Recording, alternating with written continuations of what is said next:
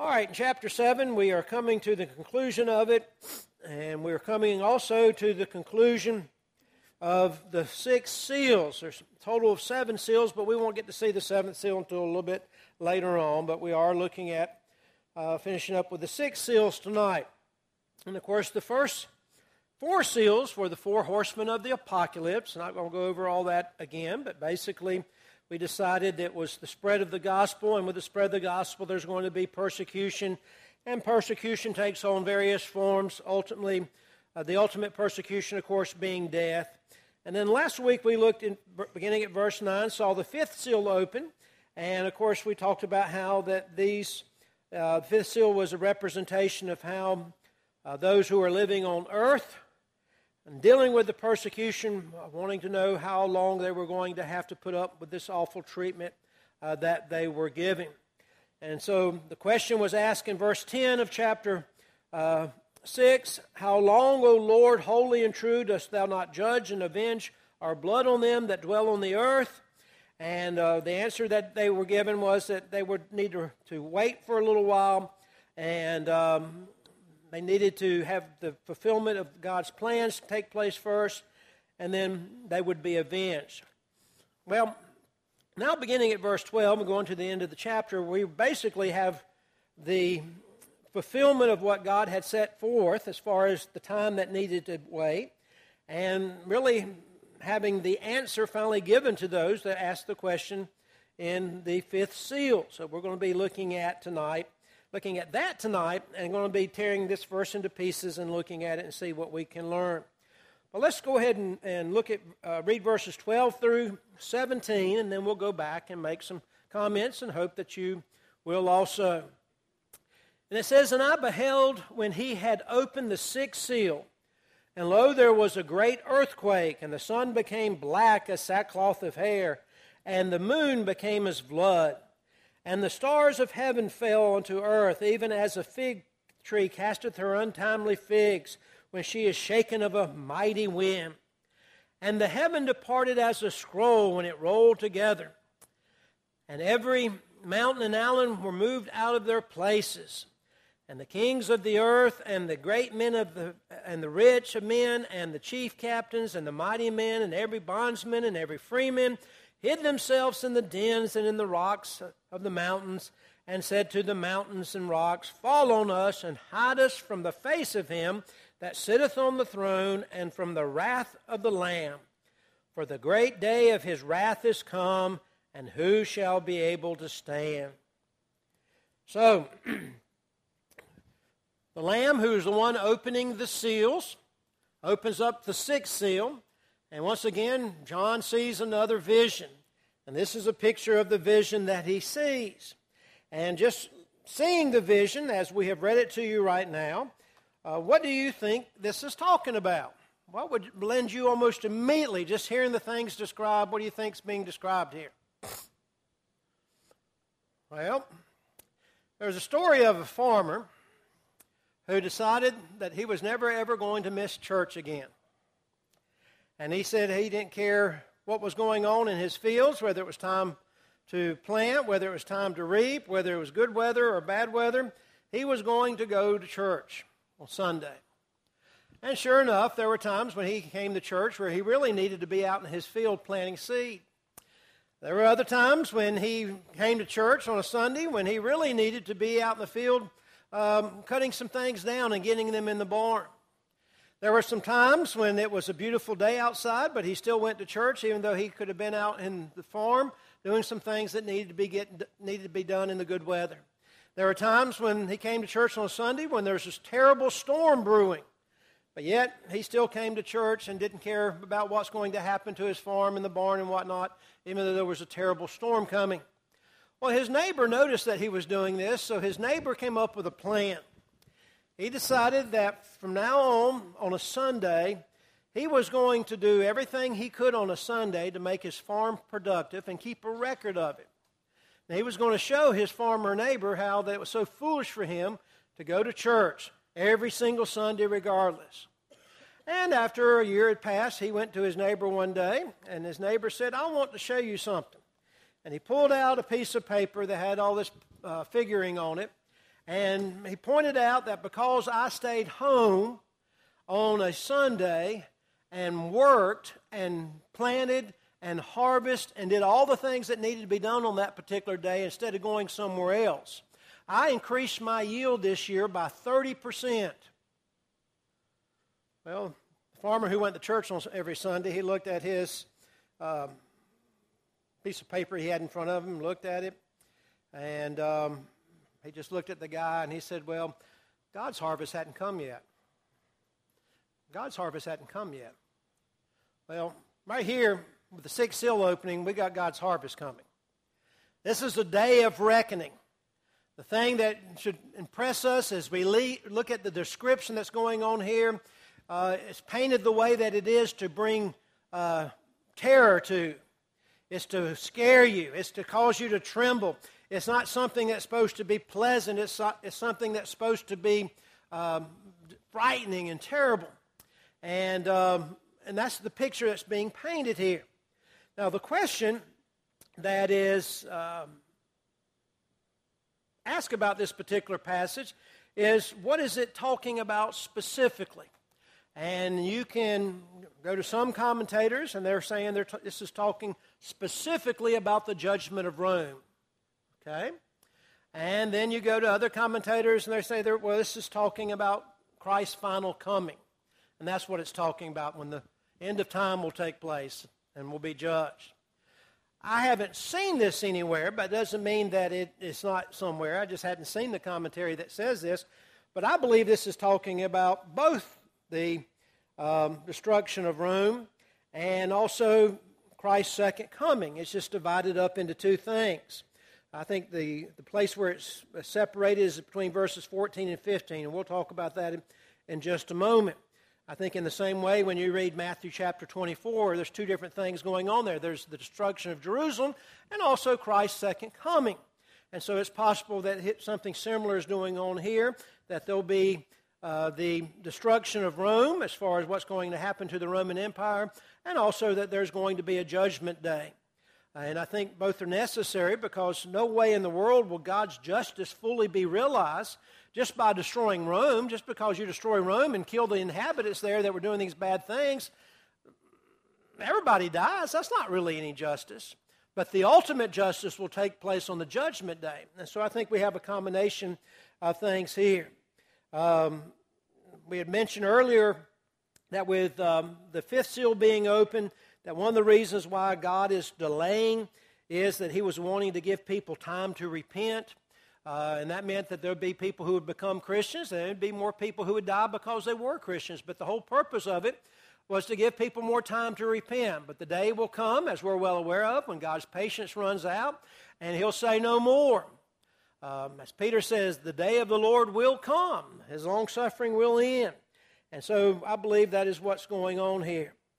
One thing you need to make sure you understand as we look at this is not literal.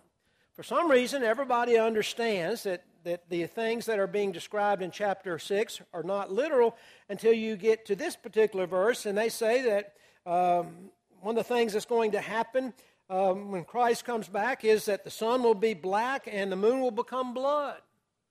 Well, no, it's not literal. We're talking about things here that are symbolic of things.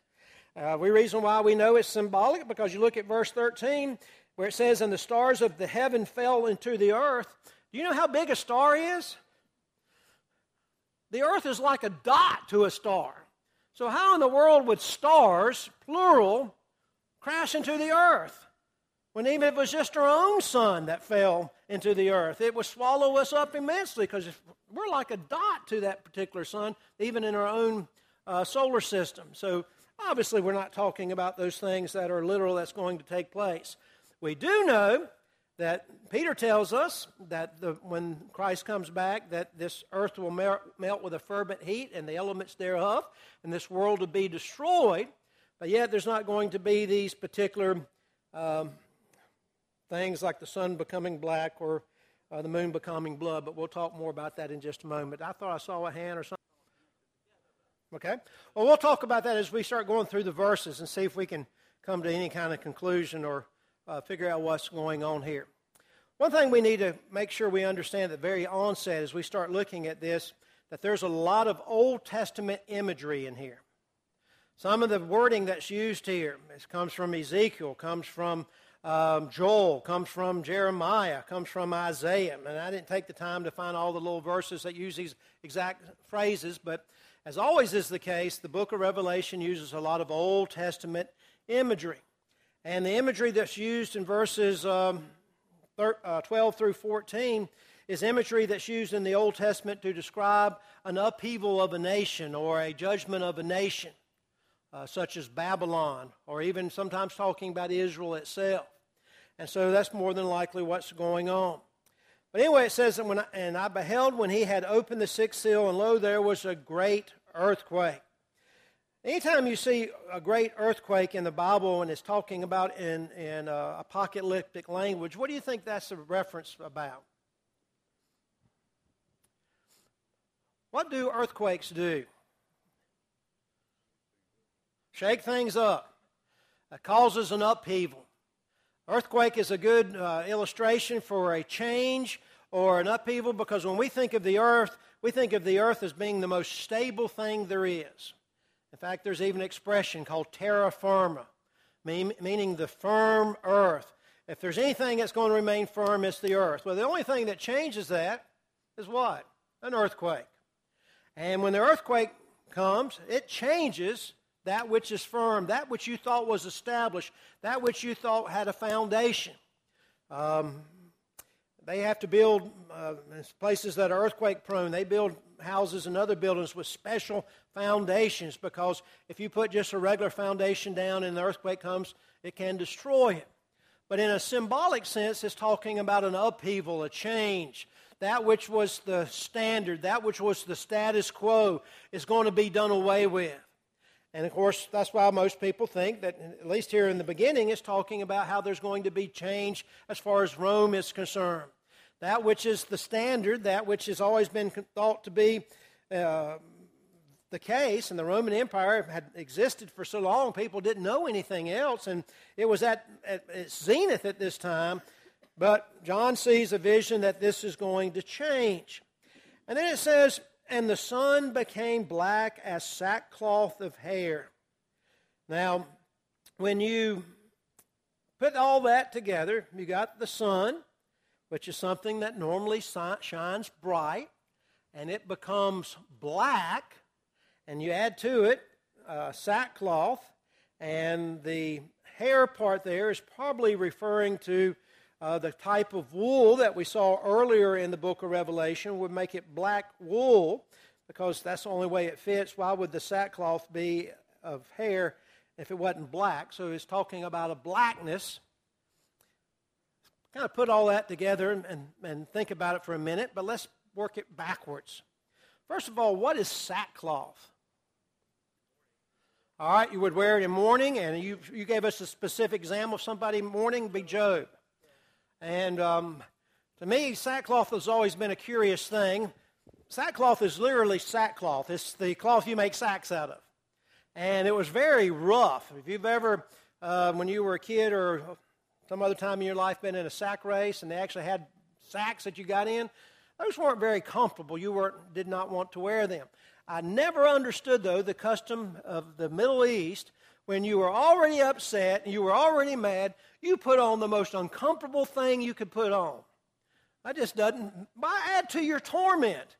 But that's something that they did. It was to show not only that they were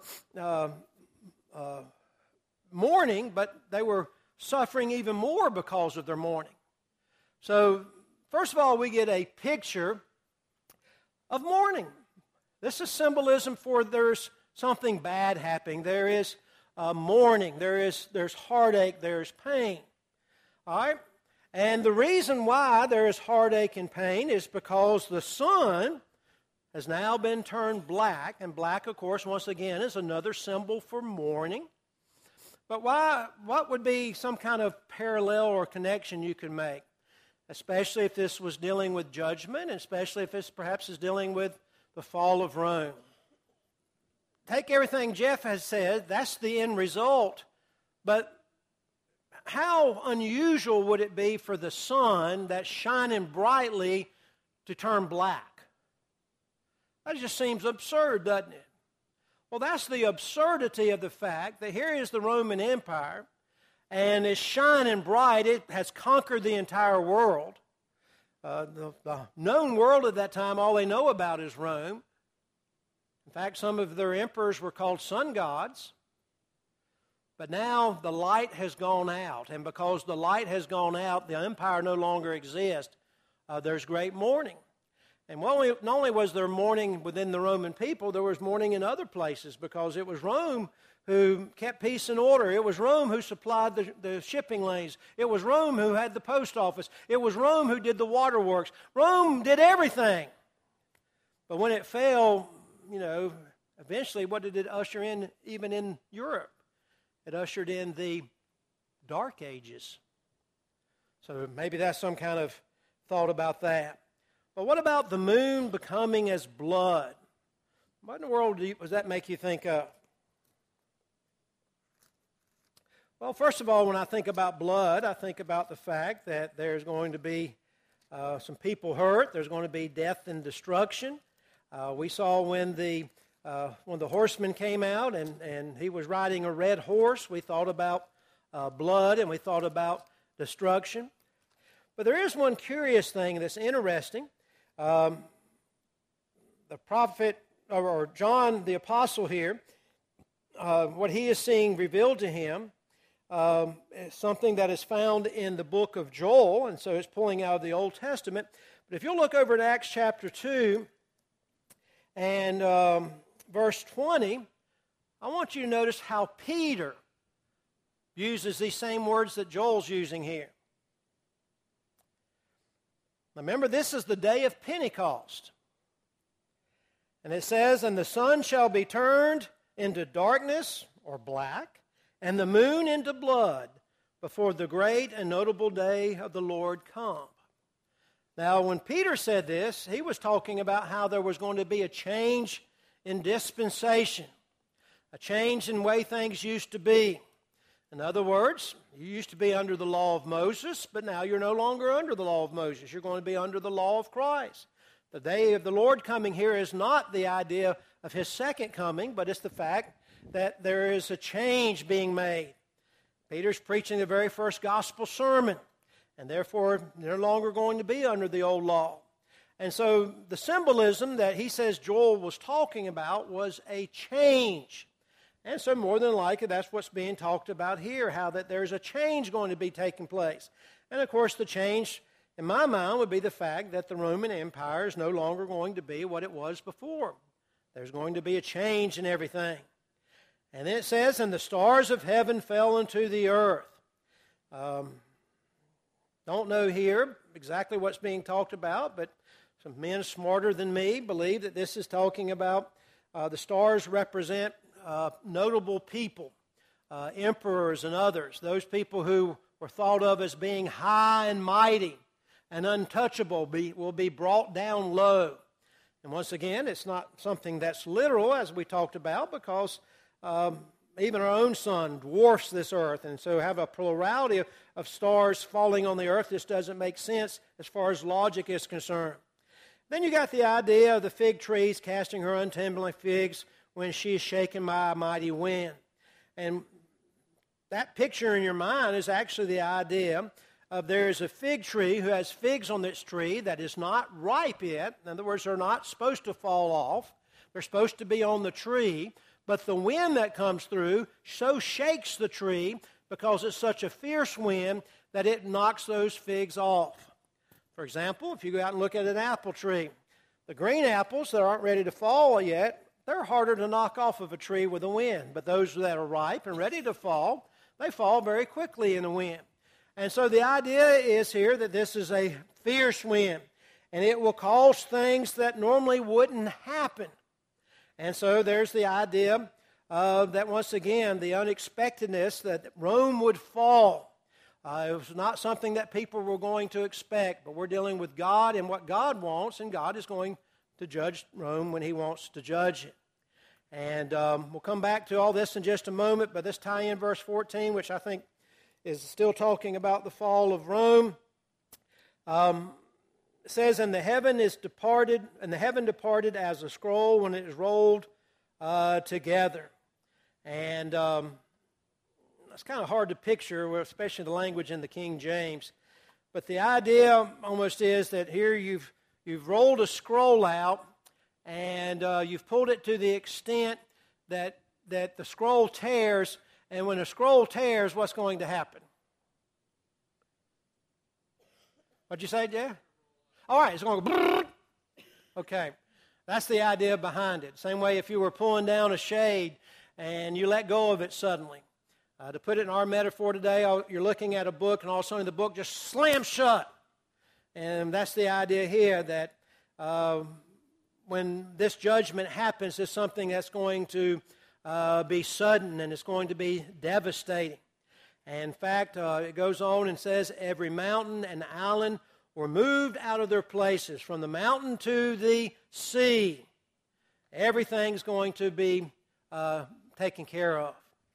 Now, as I said, I believe in these first 3 verses, and there's a lot of people who'll disagree with me, but this is the way I've looked at it, that this is actually talking about Rome itself. This is the fall of Rome. They are going to be judged specifically, but then as we're going to see beginning of verse 15, the world is going to be judged generally.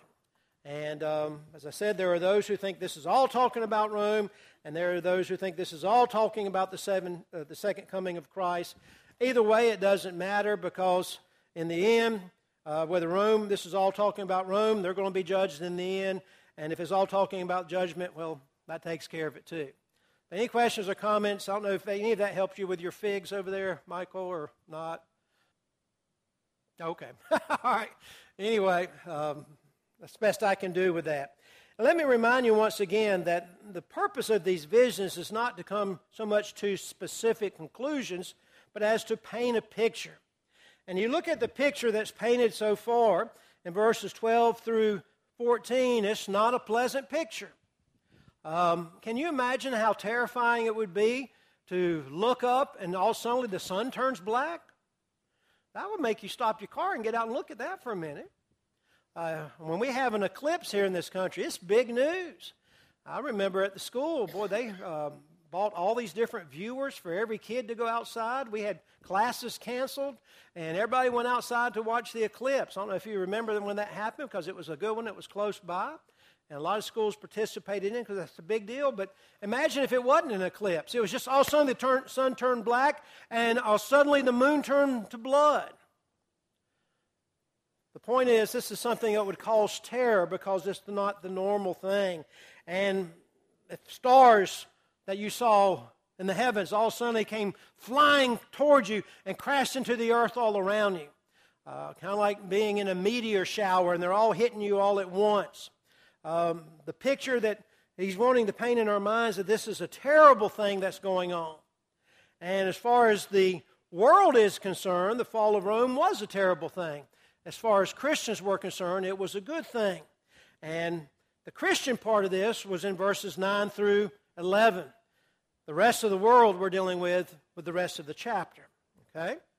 All right, before we move on, any other comments, anything? This is not the most romantic part of the book of Revelation, but still stuff we need to look at.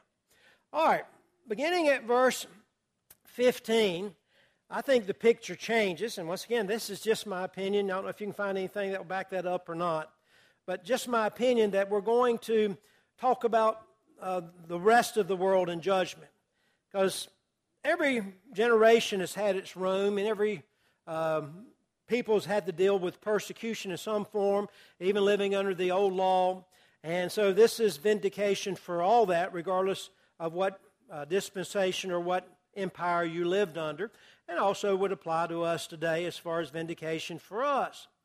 But it goes on and says, and the kings of the earth, and the great men, and the rich men, and the chief captains, and the mighty men, and every bondsman and every freeman hid themselves in the dens and in the rocks of the mountains.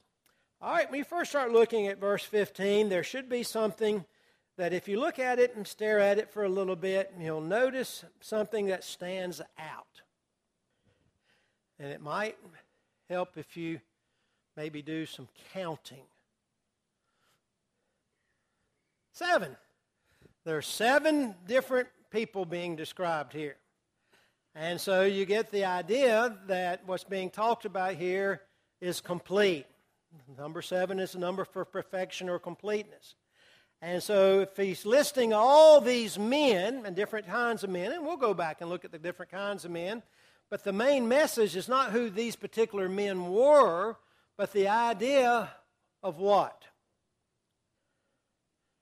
If it was describing all these different kind of men, and he listed 7, and 7 is the number for completeness or perfection, what is he saying by listing these 7 men?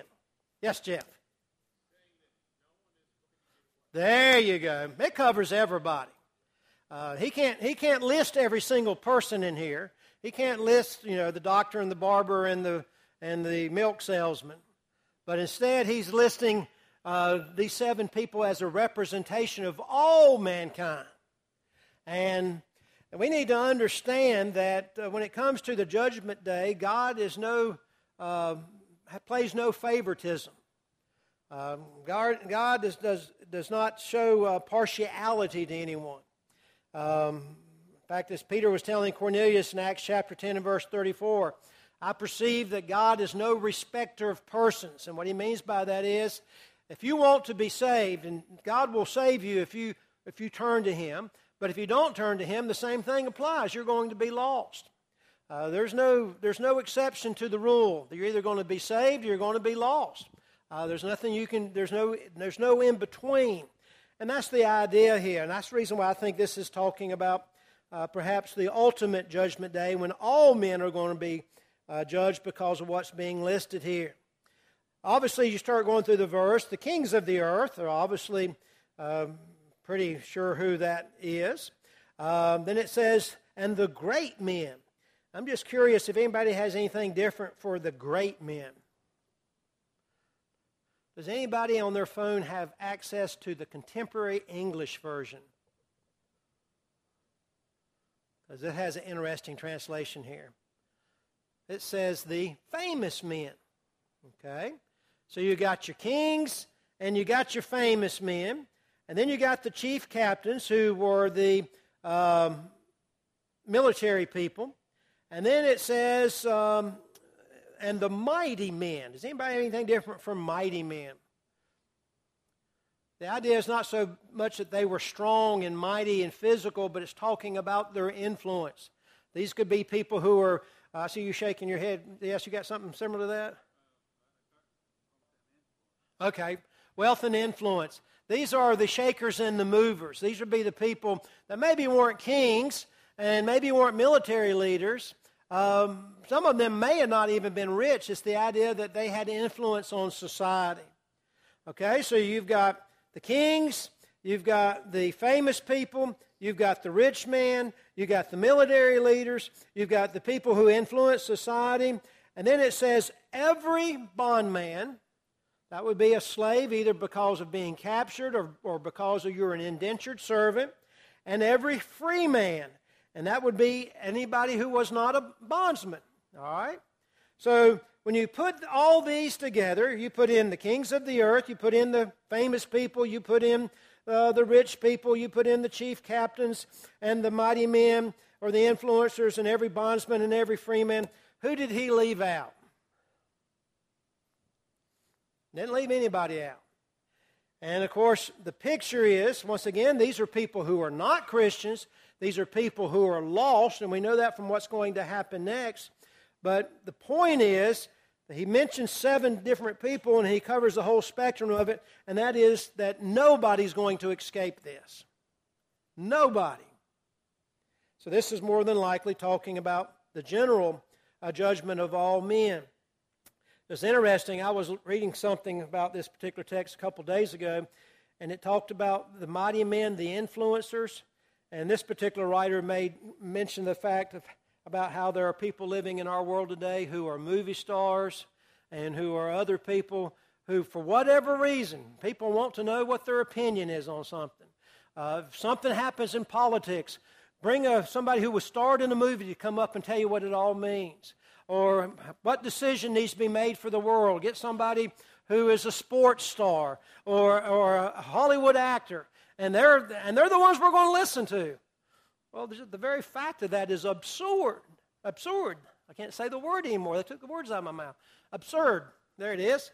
But anyway, I thought that was kind of interesting when I read that, because there are people in the world today who influence society, and oftentimes they influence society for the worse. They make the world a worse place.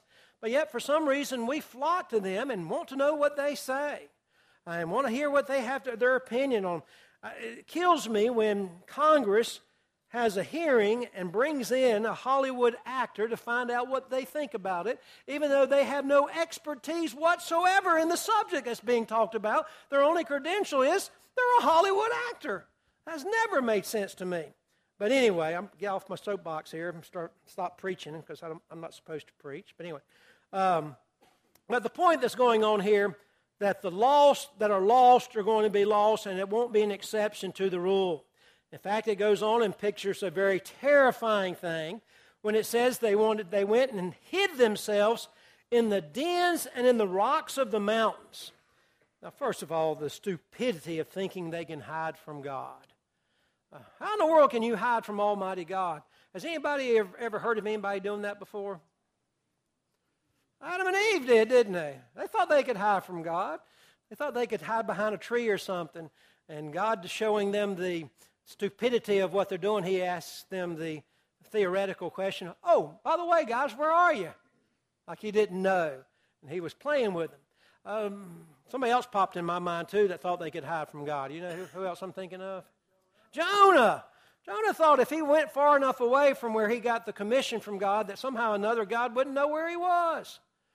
But God knew where he was, because God is everywhere. But these infidels think they can hide from God. But then they say something I think is very curious, and it shows you the bad situation that they're in. And it says, "And they said to the mountains and rocks, 'Fall on us, and hide us from the face of Him that sitteth on the throne.'" Now, what are they asking the mountains and rocks to do? Kill them. There you go. Janice, very good. She gets a gold star. And that's even after she forgot her pen. I had to take a gold star away from her because she forgot her pen, but we'll give it back to her now. But anyway, they're saying, kill us, fall on us, kill us, because we don't want to face what we're facing. Now think about how stupid that is. You think because you're dead, you're going to escape the judgment of God?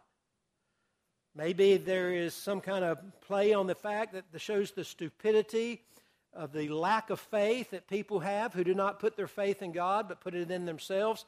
They come up with stupid stuff and think if somehow or another if the rocks would kill them, that would put an end to their misery. But folks, that's the thing about the judgment day. Death does not put the end to it, as some cults tell us. Instead, it's just the beginning. All they've done is hasten the fact that they're going to be facing God. So it says, "Fall on us and hide us from the face of Him that sitteth on the throne." And who would that be talking about? Hide from whom? Who's the face on the throne? Face of God. Why do you think it says face of God? Why didn't it just say God or one on the throne? Why the face of God? What picture should come to your mind? What's it talking about? Well, the face of God is so glorious that no one can look at it. In fact, the Bible says you cannot see God at any time and live. Remember, Moses wanted to see the face of God, and God said, that won't work. I'll walk past by you, and you'll catch just a glimpse of my hind parts. God doesn't really have hind parts. He really doesn't have a face. But the point is, the glory of God is so massive and so powerful. And these men, for the very first time, are going to feel the full glory of God and realize who He is. And they want to get away from that glory. They want to hide themselves from that glory. They don't want anything to do with that glory. One day when we go to heaven, we'll experience the glory of God, but we'll experience it in a good kind of way because we'll be able to see Him as He is. And we'll be like Him. But that's the idea here. But the thing that I think is the most almost comical part of this verse is you get to the very end of it, and it says, "Fall on us and hide us from the face of him that sitteth on the throne and from the wrath of the Lamb." Now, why is that little part at the end kind of comical? That's right. Can you imagine, Jeremy, if you were walking through the woods and you came across a guy and he was hiding behind a boulder and you said, "Man, what's going on? Why are you hiding?" "This lamb is after me." And that's almost the absurdity of what you got pictured here. This little lamb, remember? And that's what they're scared of. But of course, we understand and appreciate the fact that the lamb that's being talked about here is Jesus Christ. The lamb that was slain. The lamb who has opened up these 7 seals that we have open up before us. This is Jesus Christ. And they thought of him as a lamb in the sense that he was easily sacrificed. They took him and nailed him to the cross, and the Romans were involved with this. And in fact, the entire world was involved with this. We were involved with this because anybody who had sin in their lives put him on that cross. But that which was a lamb that was sacrificed has the power and the ability now that they have to fear him. Remember what it says, in Philippians chapter 2 and verse 10, that at the name of Jesus every knee shall bow and declare that he is indeed the Son of God. But when I read this, it made me think about some of those movies that are out now, not now, but in the past, that in order to really terrify somebody, they would have maybe a little doll come to life and start attacking people, It's a very scary thing if you're sitting in a room and all of a sudden a doll turns and looks at you. That'll freak you out, won't it? Because you're not expecting that, and you expect a doll to be all innocent. There's a big to-do, even a movie not too long ago, about clowns. Some people are terrified of clowns. Well, the purpose of a clown is to make people happy and laugh, but man, if one turns bad and starts chasing around going, wee, wee, wee, it changes everything. And so that's almost the picture of terror here. That which should not cause terror is causing terror, and that intensifies the terror. Because they were scared of a lamb. They were scared of a lamb. Where's my time gone? All right. And of course, the great question that's being asked in verse 17, "For the great day of his wrath is come, and who shall be able to stand?" And like I said, I believe that this is talking about not only the destruction of Rome, but also the final destruction and judgment of all people. And I may be wrong, but the way the case of Revelation is, it's what we get pictures in our mind that brings us the most comfort. And if I was someone living in that time period, I'd want the vindication of the fact that Rome was dealt with, but I also want all the people who have defied and tried to destroy God's people to also be judged. So let's look at what's happened real quick as we're waiting for everybody to come in. Chapter 4 was about God was on his throne. Chapter 5 was the fact that Jesus Christ is the Lamb. He's the one that was slain so we can have forgiveness of sins and a home in heaven. Chapter 6 is the opening of the seals. The seals began with the fact that the gospel was spread all over the world. With the spread of the gospel, there came persecution. With persecution, there came ill treatment. With ill treatment, the ultimate persecution was death. After all this has been revealed to us, there's the scene in heaven where the saints of God are asking, how long before we are vindicated? How long before your judgment will come? Well, the answer we found with the opening of the 6th seal, God will take care of the situation. Whoever needs to be judged is going to be judged, whether it's talking about the immediate judgment of Rome or it's talking about the judgment at the end of time. We don't have any more time, but does anybody have any question or comment? All right, we'll stop it there then.